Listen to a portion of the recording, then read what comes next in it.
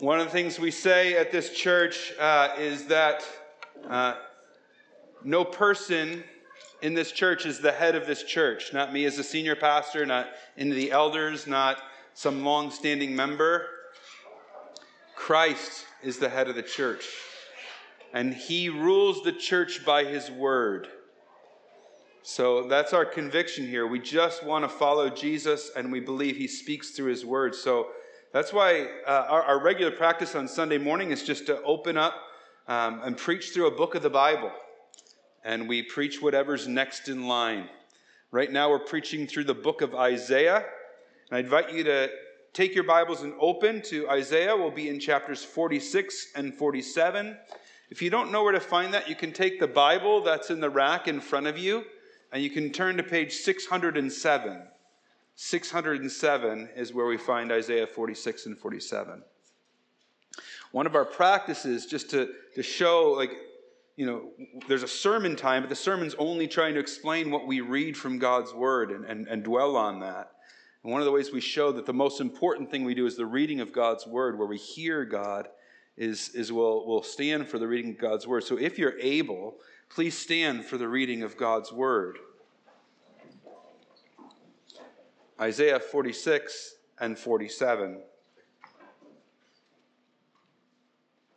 Bel bows down, Nebo stoops. Their idols are on beasts and livestock. These things you carry are borne as burdens on weary beasts. They stoop, they bow down together. They cannot save the burden, but themselves go into captivity.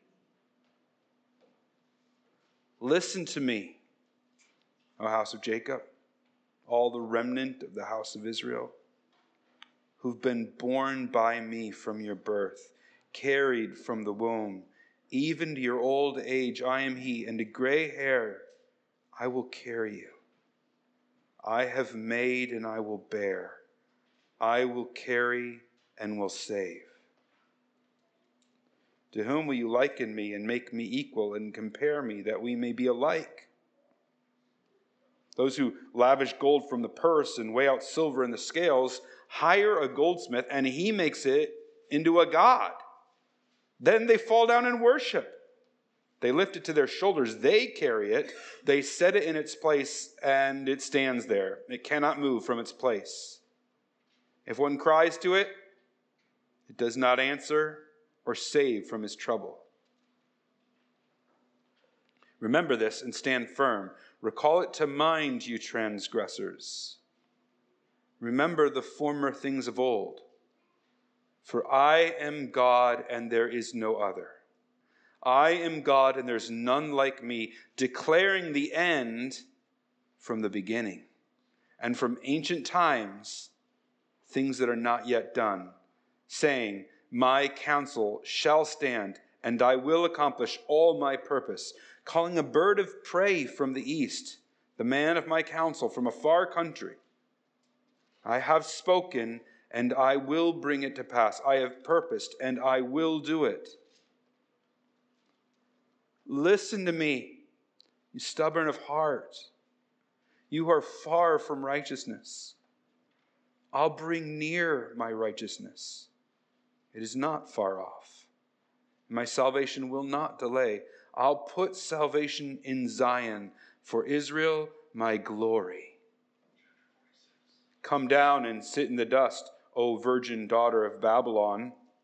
Sit on the ground without a throne, O daughter of the Chaldeans, for you shall no more be called tender and delicate. Take the millstones and grind flour, put off your veil, strip off your robe, uncover your legs, pass through the rivers. Your nakedness shall be uncovered, and your disgrace shall be seen. I will take vengeance, and I will spare no one. Our Redeemer, Yahweh of hosts is his name, is the Holy One of Israel. Sit in silence and go into darkness, O daughter of the Chaldeans, for you shall no more be called the mistress of kingdoms. I was angry with my people. I profaned my heritage. I gave them into your hand. you showed them no mercy.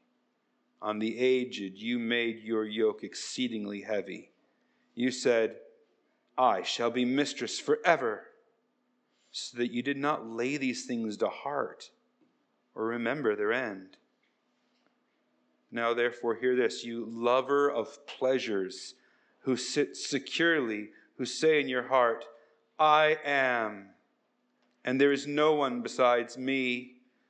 I shall not sit as a widow or know the loss of children.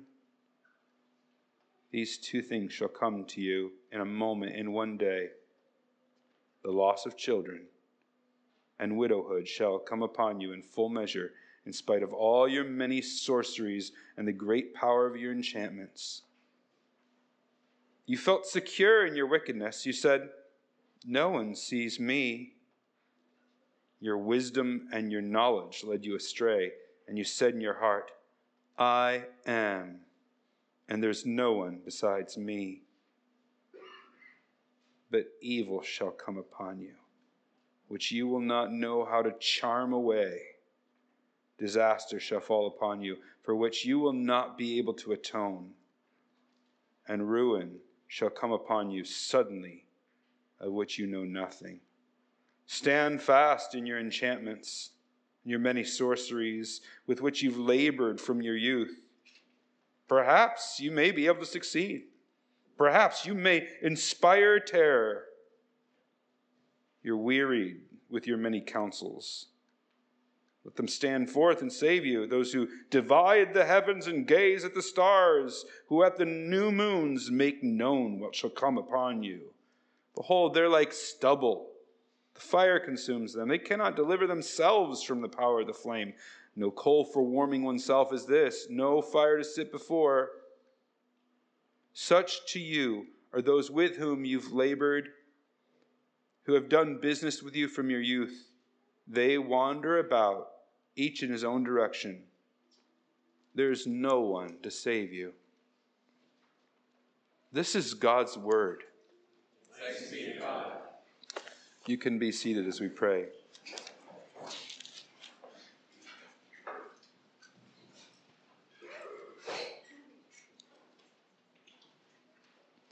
Father, it's not just me offering a prayer right now. Together, all who have your Spirit, we unite our prayer.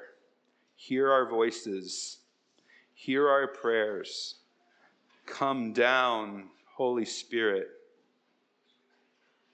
Quicken our hearts. And for those who have your Spirit, stir us, fill us, cause us to believe your word, to live in light of it, to be shaped by it. We're asking for a mighty work of your Spirit, as not just uniquely today, but every time we open your word, every Sunday as we gather. Speak to us, shape us, mold us. Give us faith. Give us eyes to see. We pray in Jesus' name. Amen. If the evangelical church in North America is somewhat sickly, and I believe it is, one of the causes of that sickness is this. It does not understand the first verse of 1 Peter. In the first verse of 1 Peter, it calls the church elect exiles.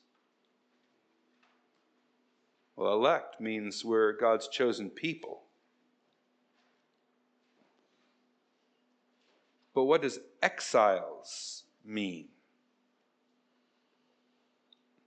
What is our true home if we're exiles? What foreign land are we living in? If it's written there in 1 Peter, maybe it's Rome. Right? That was the place for the first audience of 1 Peter. But that word exile in 1 Peter harkens back to Israel's time in exile when they were in exile in Babylon. And in Revelation, when God gives John visions to help Christians endure to the end, which nation does he choose to symbolize their oppressor? It's Babylon. Great and magnificent Babylon. The one through whom, Revelation tells us, all the nations enjoy sexual immorality. The one through whom all the nations have grown rich. The one through whom all nations enjoy luxurious living. So yes, a long, long time ago, Babylon was Babylon. And yes, somewhat long time ago, Rome was Babylon. But Babylon in Scripture also serves as a sort of embodiment of the world in rebellion against God. Her roots go all the way back to the Tower of Babel. And this city stands as the foil to Zion up until the very end, when Revelation describes her destruction and the establishment of the new and eternal Zion or Jerusalem.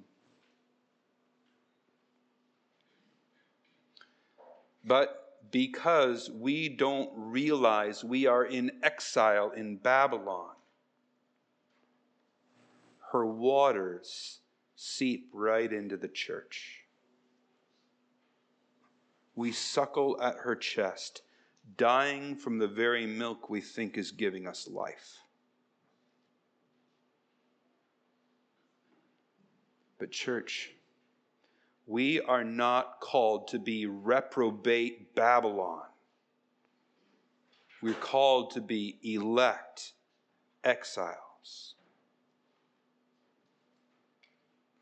If we're a Band-Aid sticking like glue to Babylon, we don't need to be kind of slowly pulled off. It just needs to be ripped off.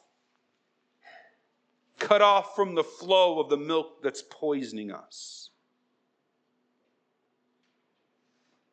Now Isaiah, prophesying before Babylon would even be a world power, was told by God to warn future Israelites about Babylon, in part to dissuade them from drinking her milk. And as elect exiles, that message is needed every bit as much for us today. So are we ready to be ripped off the arm of Babylon?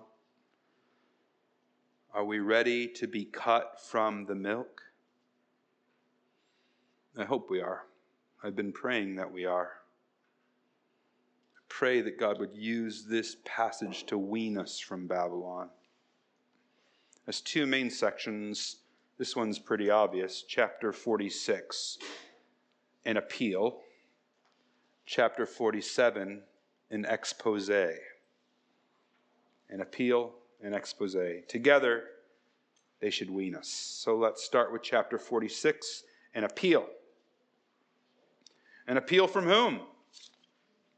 An appeal for what? Let's have a look.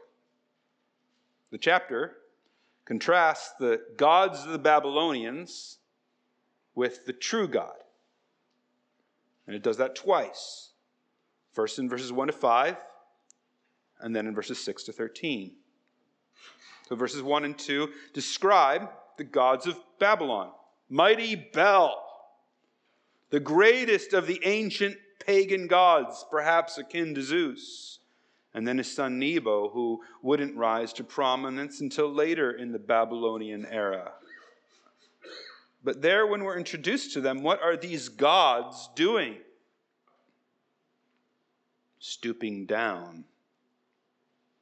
Because, it's implied, Babylon has been crushed.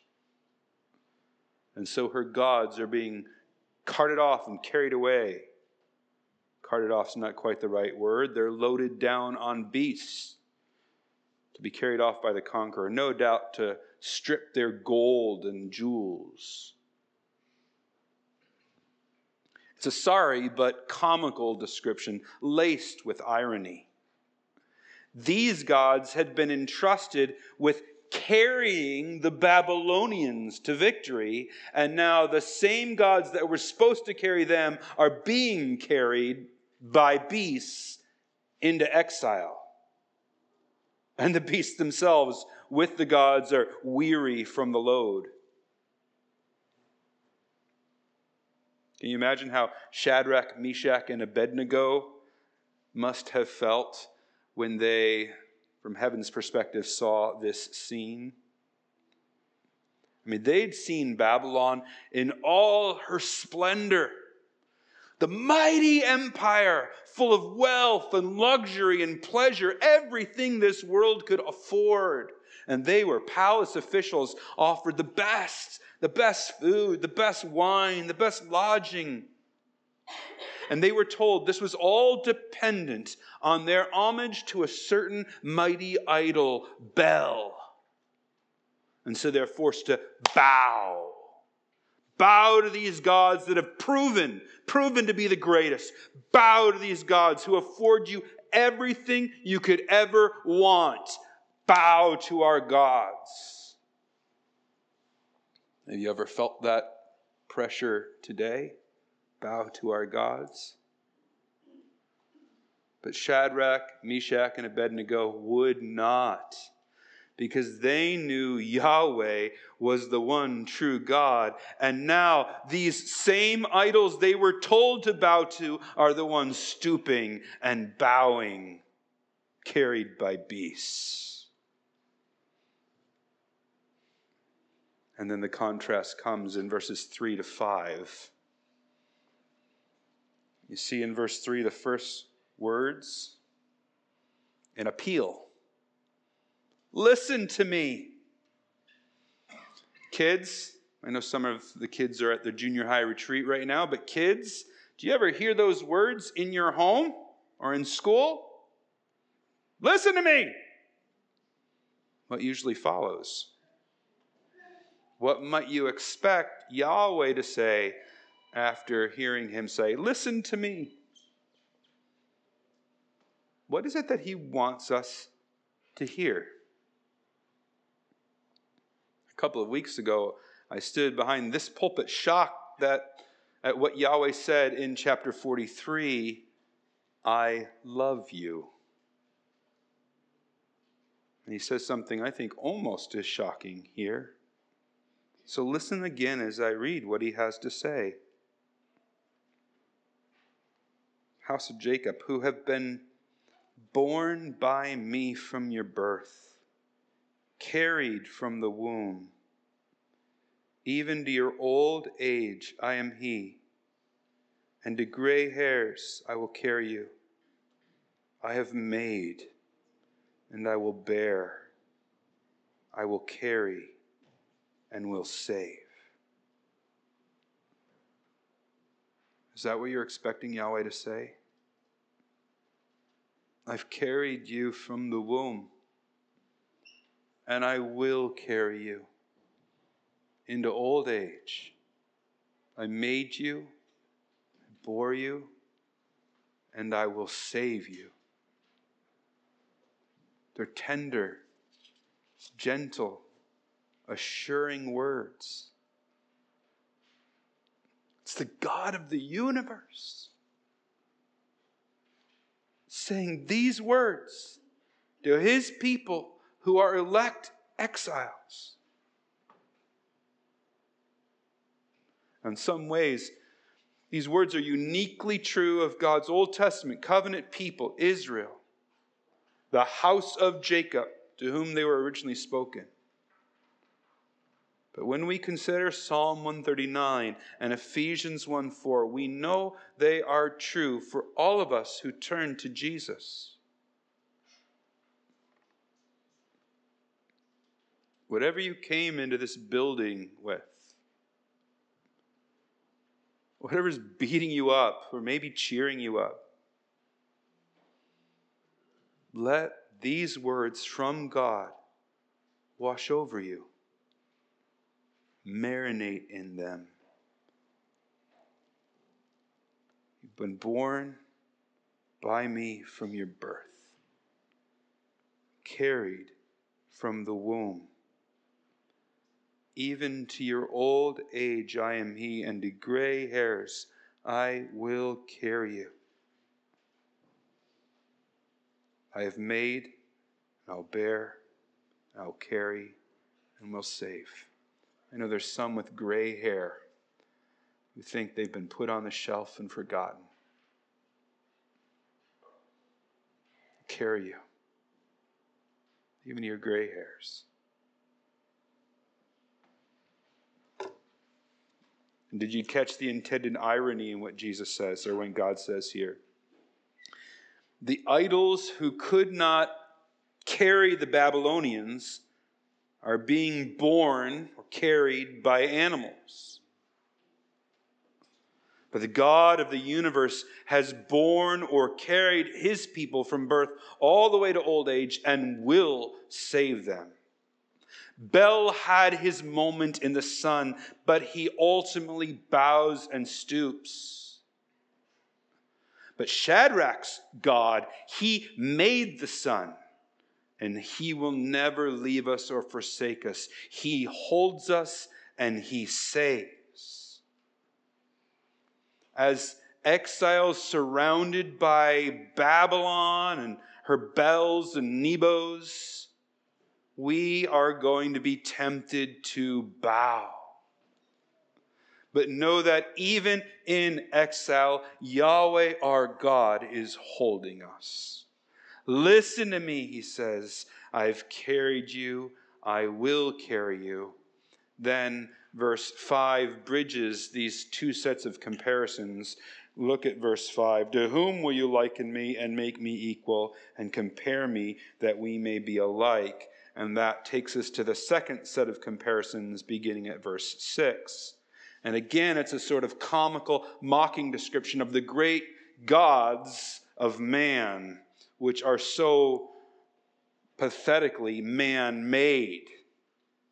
Get some coins from your purse, put them on the scale, say, could you use that to make an idol? Sure. And then we bow to it. Reminds me of one of my favorite quotes by the 16th century philosopher Montaigne. He says, man is quite insane. He wouldn't know how to create a maggot, and he creates gods by the dozen.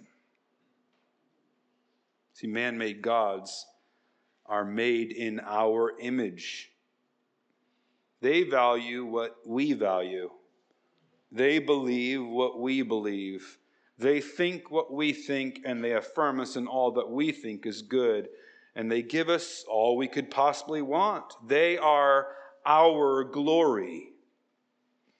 And we buff them up and glint them with our finest and set them up, immobile, for all to see and worship. Bow down, Meshach, or we'll put you in the furnace.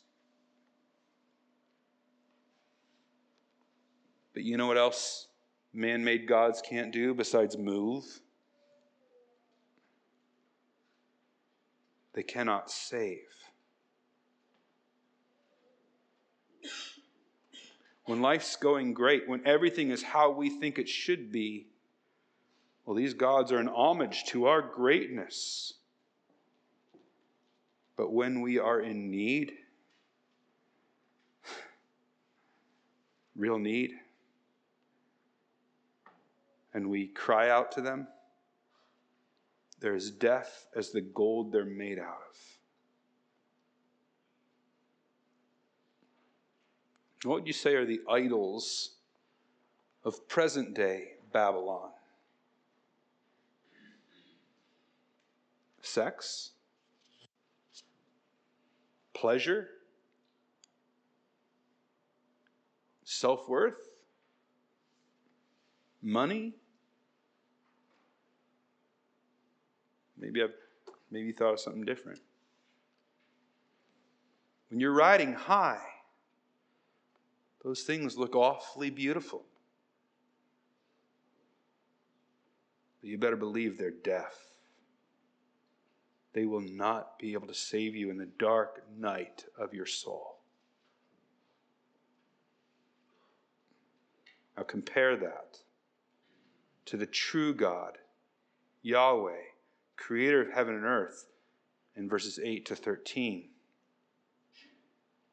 He writes the future, which is why he can declare the end at the beginning, verse 10.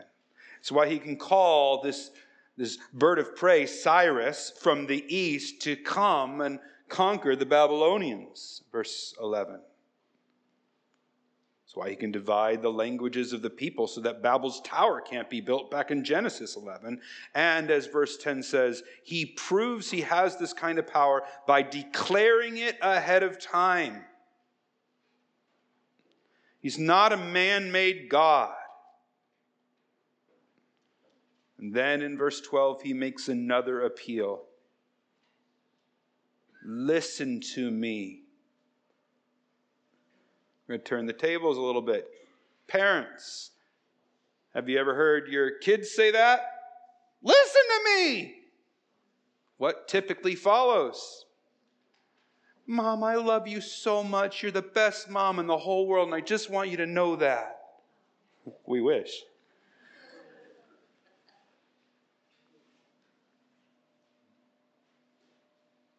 But God says something to us like this. It's like, stop. Look me in the eyes. Slow down. That's the vibe of it. He says, listen to me. And what did he say in verse 13? I bring near my righteousness. It's not far off. And my salvation will not delay. I'll put my salvation in Zion, for Israel, my glory. He says, I'm going to bring near my righteousness and bring about my salvation soon. First, by delivering Israel from her exile,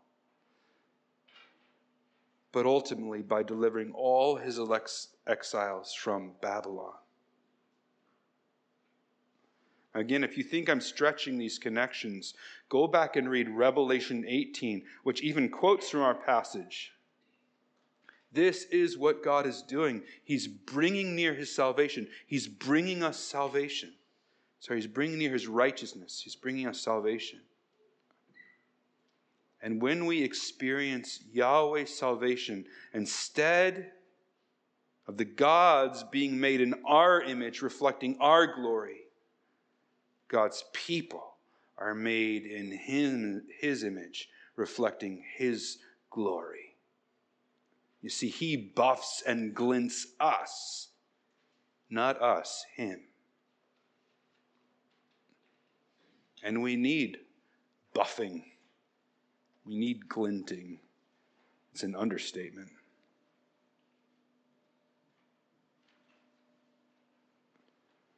Because, do you know what we're like when God says he's carrying us? Do you know what we're like when he promises us this salvation? Some of us need to hear this answer. All of us need to hear it. But some of us especially need to hear it because we can't get our minds around it. What are we like when God saves us? You see it in verse 8. You transgressors. And then in verse 12. You stubborn of heart. Hebrews, you're bull-hearted, stubborn as a mule. And then again in verse 12, you who are far from righteousness. He has to bring his righteousness near because we are far from it. He must save us because we are transgressors. While we were still sinners, Christ died for us. Romans 5:8. God, being rich in mercy because of the great love with which he loved us, even when we were dead in our trespasses, made us alive together with Christ. Ephesians 2:4 and 5. Those who are well have no need of a physician, but those who are sick. I came not to call the righteous, but sinners Jesus in Mark 2:17.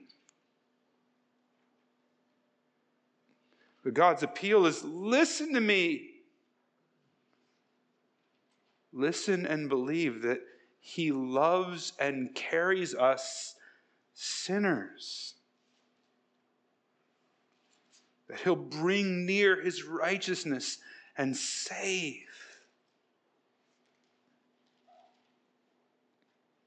Well, it's easy to say, you might push back. But how do we know it's true?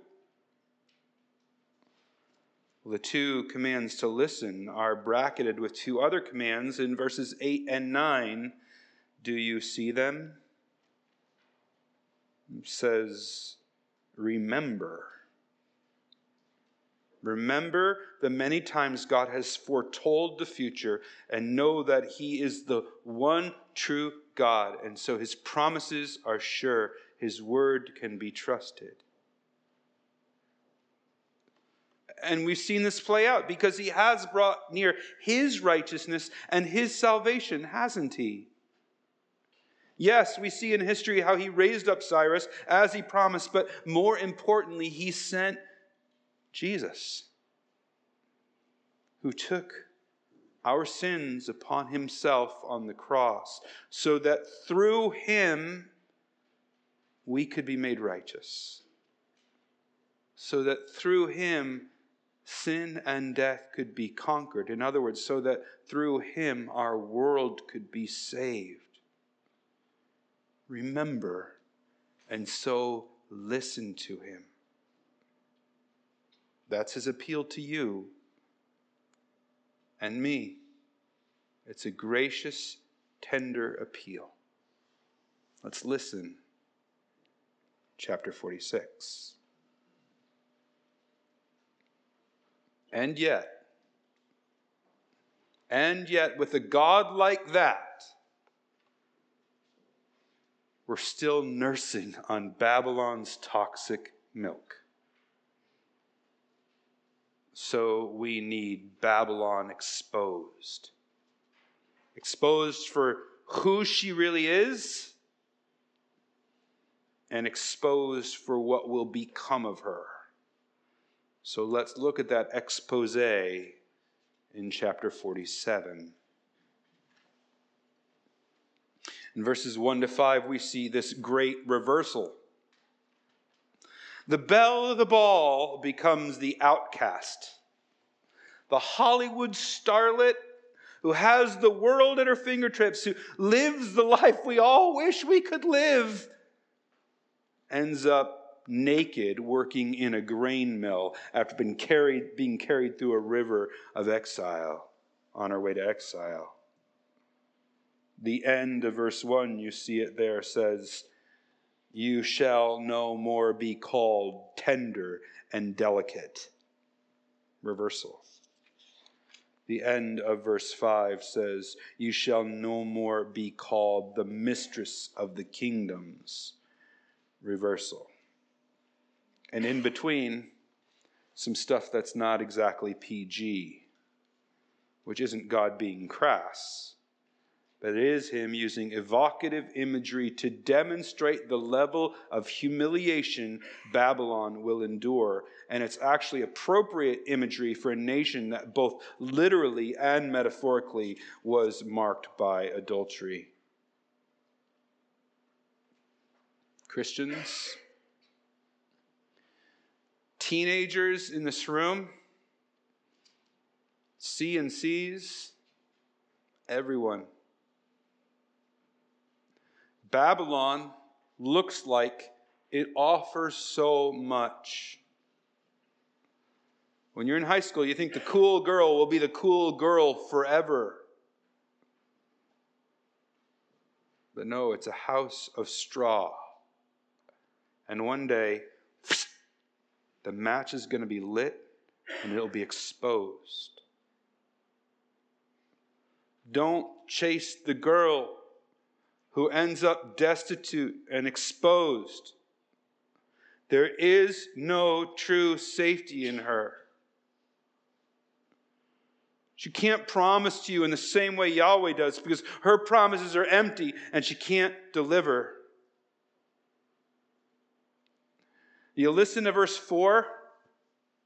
It's jarringly placed in the middle of this section, so much so that one commentator flat out said, this verse may be out of place. But it's not out of place because there's a war inside of us, Babylon or Yahweh. Listen to what verse 4 says.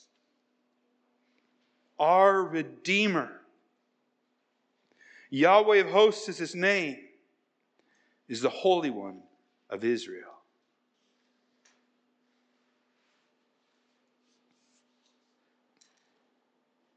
Listen.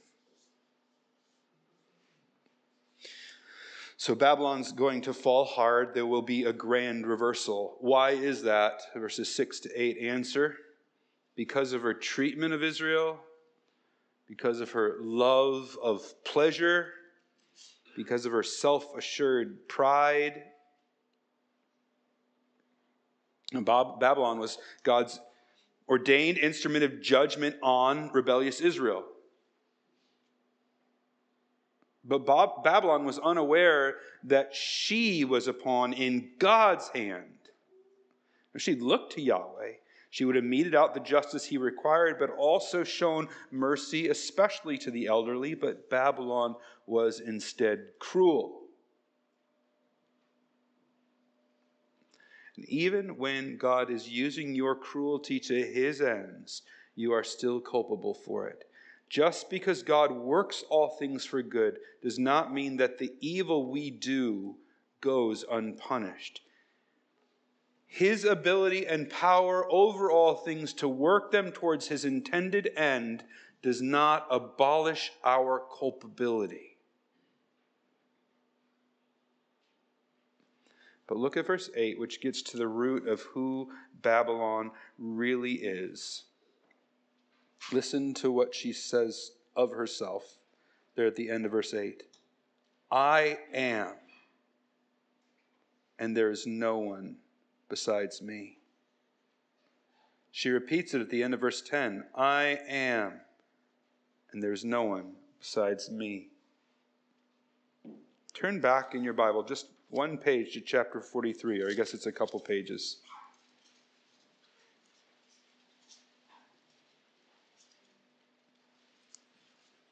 Verse 11, hear what God says. I am Yahweh, and besides me there is no Savior. Do you see the parallel? You see, when we deny the true God, we inevitably make ourselves God. We're still building our Babel towers, trying to prove to God and the world how strong we are, how godlike we are. My future is flood-proof. My future is secure because of me.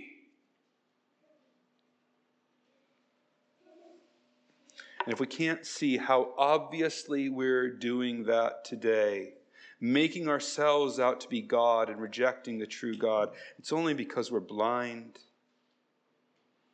We look at the very bodies, physical bodies that God gave us and say, no. If I feel my body's wrong about my gender, I am the God, and I get to decide that. Or we look at the reproductive complementarity. That's a word that God created between male and female. And then say, no. If I want reproductive intimacy with one with the same body as mine, I am God, and I decide that. Or we can look at the most vulnerable life on either end, unborn, and those infirmed or nearing the end, and say, it's not God's to give and take life. It's up to us. There's no way to understand these than serious rejections of the Creator. They're bold, not subtle declarations that we are God and there is no other. So sex is recreation instead of a sacred gift.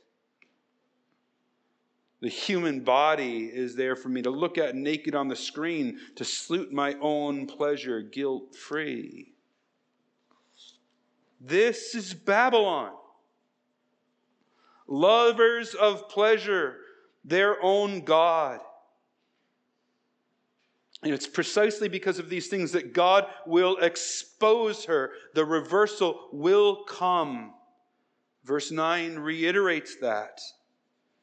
These are two things. These two things shall come to you in a moment, in one day. The very things she said couldn't happen.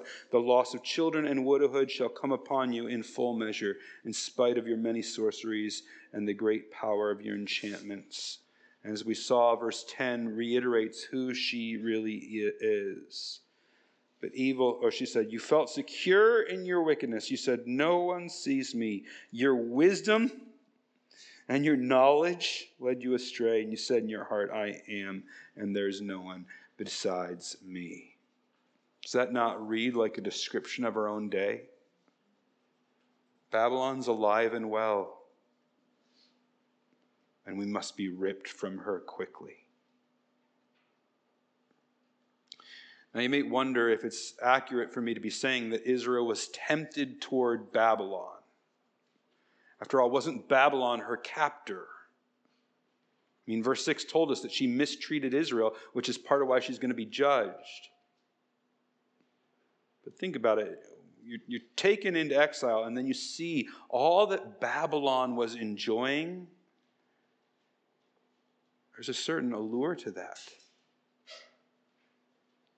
And though we know that Israel maintained some semblance of devotion to Yahweh, it's clear throughout Isaiah and also the rest of the scriptures that such a devotion to Yahweh was syncretistic at best. That is to say, it had a certain veneer of genuine Judaism, but underneath it, it held the pagan values of Babylon.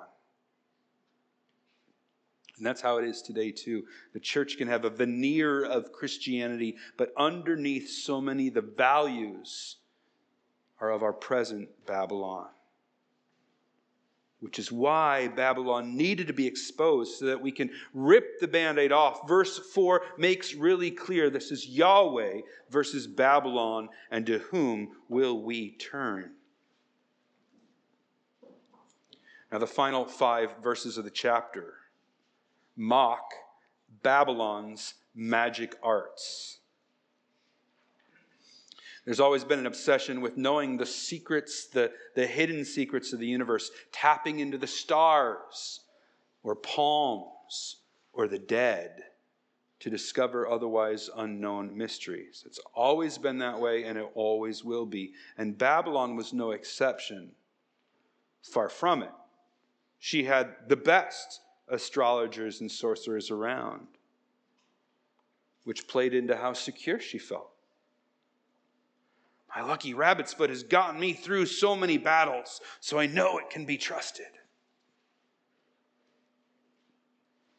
As the God of the universe sat at the helm, Babylon rose. And it seemed like her cherished spells and star reading were working. But it was all a mirage, a happenstance used by the devil to deceive. And when Cyrus and the Persians sacked Babylon, she could recite her incantations till she was blue in the face, and they weren't going to do her any good. And the last line of the chapter is the bottom line. There is no one to save you. Sorcery, witchcraft, astrology, fortunes. Christians, these are not things for play. They are part and parcel of Babylon. I think the danger in playing with them is that they can suddenly, through demonic happenstance, appear to have power. But these things that God makes a mockery of shouldn't be dabbled in. Nor should we dabble with any of what marks Babylon. Yes, her sorcery, but her love for pleasure, her lack of mercy, her willful self-assurance. I mean, it can all look so promising. Like, oh, those waters look so pristine and comfortable over there. Well, don't be fooled. Our Redeemer, Yahweh of hosts is his name, is the Holy One of Israel. He carried us from the womb and will until old age. He will bring his righteousness near. He will save. So let's get our milk from him, not from Babylon. Let's yoke ourselves to him, not to Babylon. Because as Abednego learned, mighty Babylon ultimately falls. But Yahweh does not. When we cry to him, he hears. And you don't need special chants or spells. Because like a mother, he's holding us in his arms. So we need to get 1 Peter 1:1 clear in our minds. We are elect exiles. We belong to Yahweh and to his land, a future Zion, a future Jerusalem. That's our home. In the meantime, we live in Babylon, a Babylon that can seem so attractive and inviting, a Babylon that's seeping into the church because we aren't even aware that we're exiles. Rip the Band-Aid off, cut off the supply of toxic milk, and instead turn to Jesus, who says, you have been born by me from before your birth, carried from the womb, even to your old age. I am he, and to gray hairs I will carry you. I've made, and I will bear, I will carry, and will save. Let's pray.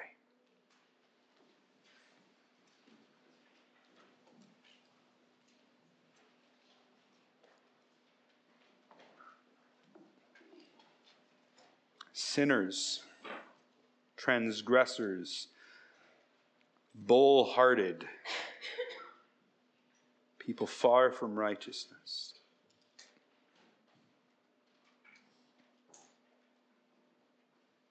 Yet, if we are in Christ, you tell us, you've carried us from the womb, and you'll carry us